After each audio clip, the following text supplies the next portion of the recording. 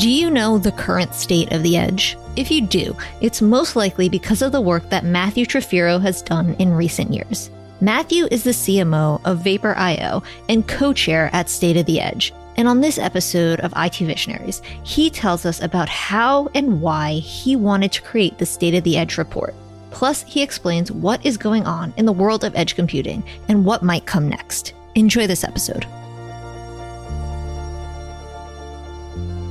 IT Visionaries is created by the team at Mission.org and brought to you by the Salesforce Customer 360 platform, the #1 cloud platform for digital transformation of every experience. Build connected experience, empower every employee, and deliver continuous innovation with the customer at the center of everything you do. Learn more at salesforce.com/platform. This podcast is created by the team at Mission.org. Welcome to another episode of IT Visionaries. I'm Ian Faison, Chief Content Officer here at Mission.org. And we are at Edge Computing World in a fun place in Mountain View. And I'm with my good buddy, Matt. What's going on? Hey, Ian. I'm super happy to be here too. The Computer History Museum. I know. So for those of you who have never been to the Computer History Museum in Mountain View, it is a really cool place and in a great event space. So we're going to be talking Edge today. And who better than the man who is the puppeteer behind some amazing work in the Edge. So tell us a little bit for our listeners who don't know what your role is at Vapor.io. So I'm the Chief Marketing Officer of Vapor.io. And so when you started thinking about, Edge and how Vapor looks at the kind of landscape, it kind of seemed like there was this very clear, very obvious thing that we all needed. And it was some sort of yearly report. And we talked to Cole, obviously, about Vapor and all the amazing things that you're doing. But why did you want to create State of the Edge? Yeah, that's a great question. So the idea was hatched over beers. My co-conspirator is the Chief Marketing Officer of Packet, and they're a bare metal cloud provider. And we're both startup companies. And our question was, how do we break through the noise of a very frothy environment? This was 2018. And, the joke back then is you ask 100 people to define Edge and you get 112 answers. And that was really true. I mean, and there's some truth to that. Edge is kind of in the eye of the beholder. Each person's edge is different. But what was really important is that if you think of edge computing as an extension of the internet, the edge we really care about is the edge of the last mile network. Yeah. And nobody was really talking about that. And if we were to publish white papers and things that companies do, it wouldn't break through the noise or have any credibility. So our thought was, well, could we find other companies that would align with us and help fund a vendor-neutral organization that publishes research for free on edge computing? And we thought we could. Jacob happens to be very good at raising money. So he found us a bunch of sponsors, companies like Ericsson's Edge Gravity, ARM, the semiconductor manufacturer. So we had a number of companies that were willing to put in money to fund it. And then we put in the elbow grease as the startup companies. And we hired an analyst to write the sort of core of the report. And then my marketing team and his marketing team basically did the rest. And then we published it under the brand State of the Edge. And it really is arm's length. If there's any bias in it, it's unintentional. The goal is really to capture the actual state of the edge and provide super useful, credible information to people trying to make decisions around it. And so what's the size of the report for this year, for 2019? Oh, I have to scroll through it and tell you. So the first one was really large. This one is, it taps out at 70 pages. Now there's probably 10 novella. Pages. Yeah, it is. It's this year's report is, we decided to do a financial model. If you set up a Google alert like I do, which is, market size for Edge. Yeah. Once a week, I get at least once a week, if not every couple of days, I get an alert that some new report has been published. And I mean, are they credible? They're expensive, $3,000. Who can afford it? What if you need What if multiple reports disagree? And so this idea that we could actually collectively, from a number of member companies, fund an analyst to build a financial model for Edge, that would be very compelling. And the market would really enjoy having that. And so obviously a lot of work goes into this. Is it like a year-long progress where as soon as you publish, you're already working on next year? Like I'd imagine that, obviously with so many stakeholders and so many people involved, that there's a ton of stuff, ton of research that goes into this. What kind of goes into it? Yeah. So we published the first report in June of 2018, and our goal was to do it every June. This year's came out in December. So it was an 18-month hike. And part of that was because, when you're publishing something like a financial model, we really wanted to vet it. I mean, so we took a lot of time to have peers in the industry review and evaluate what we were putting out before we published it. And I think the quality report is super high because of that, but it also took a lot of time. And then the reality is, both my business and Jacob's business has grown in the last year. I had 0 employees in June of 2018. Now I have 2 employees. So we had to fit it in between the cracks of our day jobs. So it took us a lot longer to do than we expected, but this report, I think, is 2 times as good as the first report. I'm really proud of it. Yeah. So if you're a technology leader out there, CIO, CTO, that's curious about, what is the state of the Edge? Like, why should they tune in? Why should they go read it? Yeah. So this year's report, last year, 2018. So the clever marketing thing is we published in December, so we called it the 2020 report. And smart people will notice there was no 2019 report. So this one will have a year's life to it. I think that one of the things that I get asked all the time is, how real is Edge? Are we ahead of the market? Are we there and we're just not seeing it? What's being deployed? How much is being deployed? And so we tried to take a really realistic look at that so people could make concrete decisions about how they invest their business. So we hired a researcher, Talaga Research. They built a model. They looked at, from the bottoms up, a really comprehensive model. So they looked at 11 sectors, everything from healthcare, utilities, smart cities, gaming, mobile consumer, and identified the types of applications that seem to be in demand and what level of edge compute would be required to support them. And then built a model that projects in megawatts, which is how data center capacity. So what we measured was, for all these applications that we imagine coming between now and 2028, how many megawatts of server compute and the data centers that enclose them is required to drive those applications. Yeah. Because nobody really studied that. There's a bunch of reports that say edge computing is going to be worth $1 zillion. And it's not just the equipment and the facilities, but it's also the economic impact. And, I don't even know, I can't make any sense out of that. I can't make a decision around that. But if I sell server chips, I want to know how many are likely to be bought. And if I build data centers, I want to know how many are likely to be built. If I'm going to build an application that depends on those facilities, I want to know when they're going to be available in the top 100 cities. So we really tried to answer all of those questions with a model. And do you think that, with those kind of simulations and that sort of stuff, obviously, as we say on the show, you don't have a crystal ball, and you wanted to take a realistic look at this of what are we going to be doing in 2028? Do you feel, bullish, bearish? Are you excited? Are you worried? What was kind of your end state, after kind of seeing the results? Yeah. So, I have an unfair advantage because my company is actually deploying a lot of this infrastructure. So I know what we're deploying.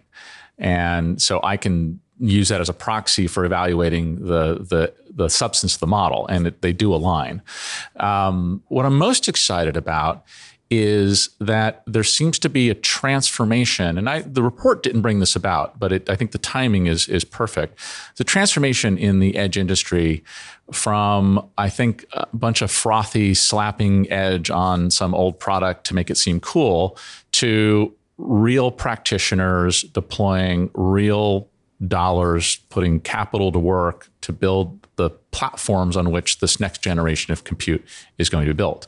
I'm fond of saying the internet is broken. I get a lot of hassle on Twitter about it.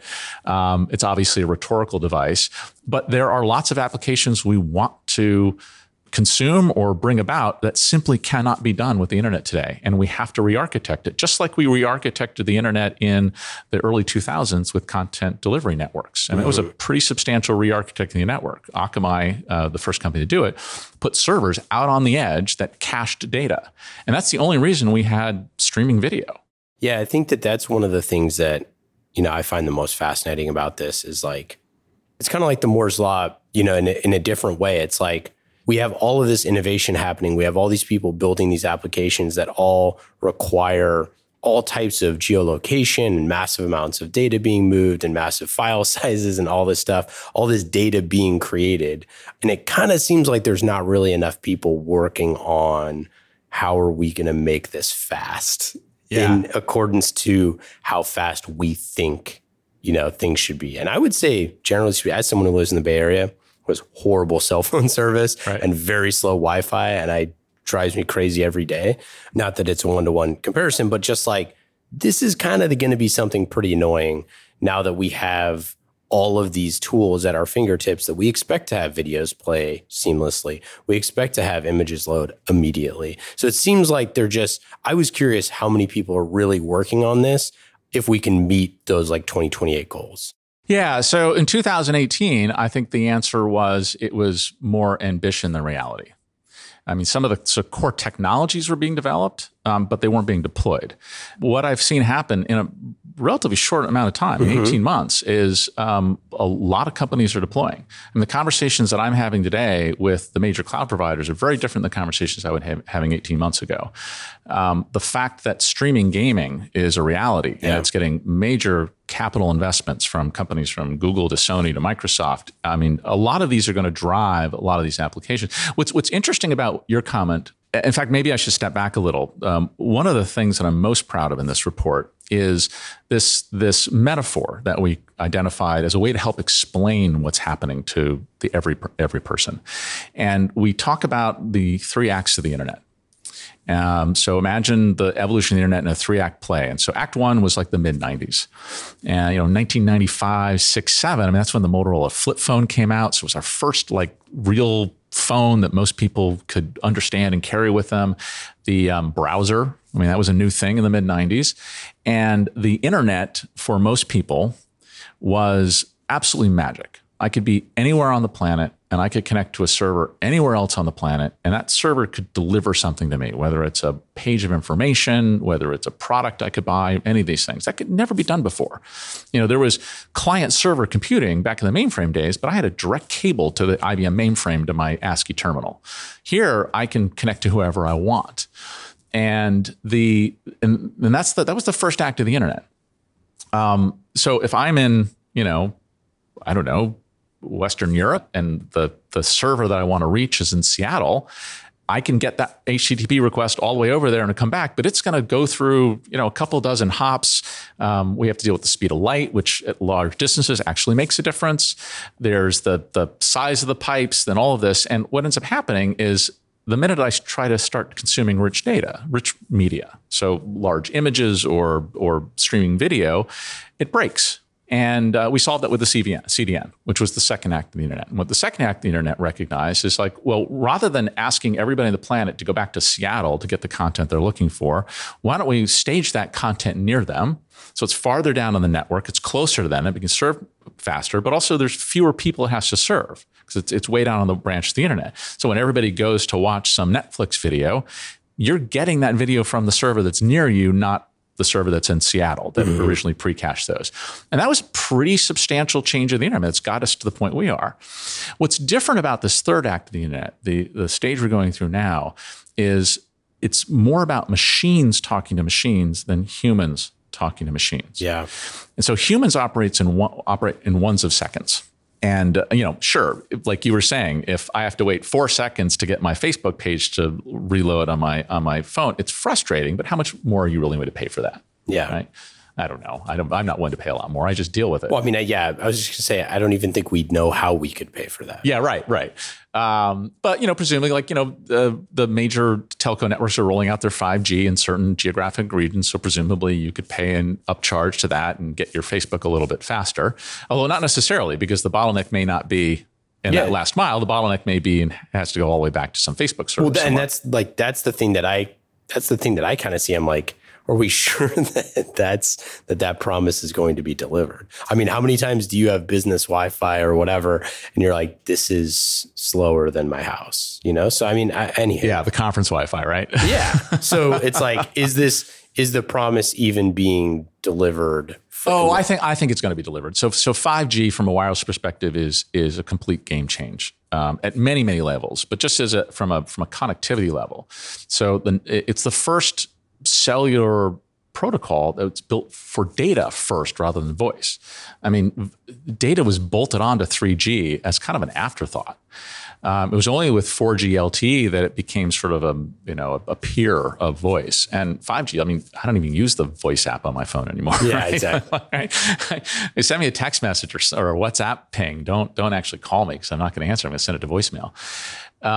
But I think the real transformation is we are going to have billions and billions and billions of devices that aren't being looked at by a human, that are going to be transmitting data that needs to be analyzed or is best analyzed and acted upon in near real time. And so we're moving from a world where the internet needs to function in ones of seconds to a world that it needs to function in tens of milliseconds, ones of milliseconds, and in some cases, microseconds. And that's just a very different world. And it's not ones of billions of devices, it's tens of billions and maybe trillions of devices. It's a huge transformation. And with State of the Edge and things like this, like what is next for you all? Obviously, we're going to get the word out. We're going to get this in front of a lot of people. But, as 2020 comes, like, what are you excited about other than, spreading the good word here?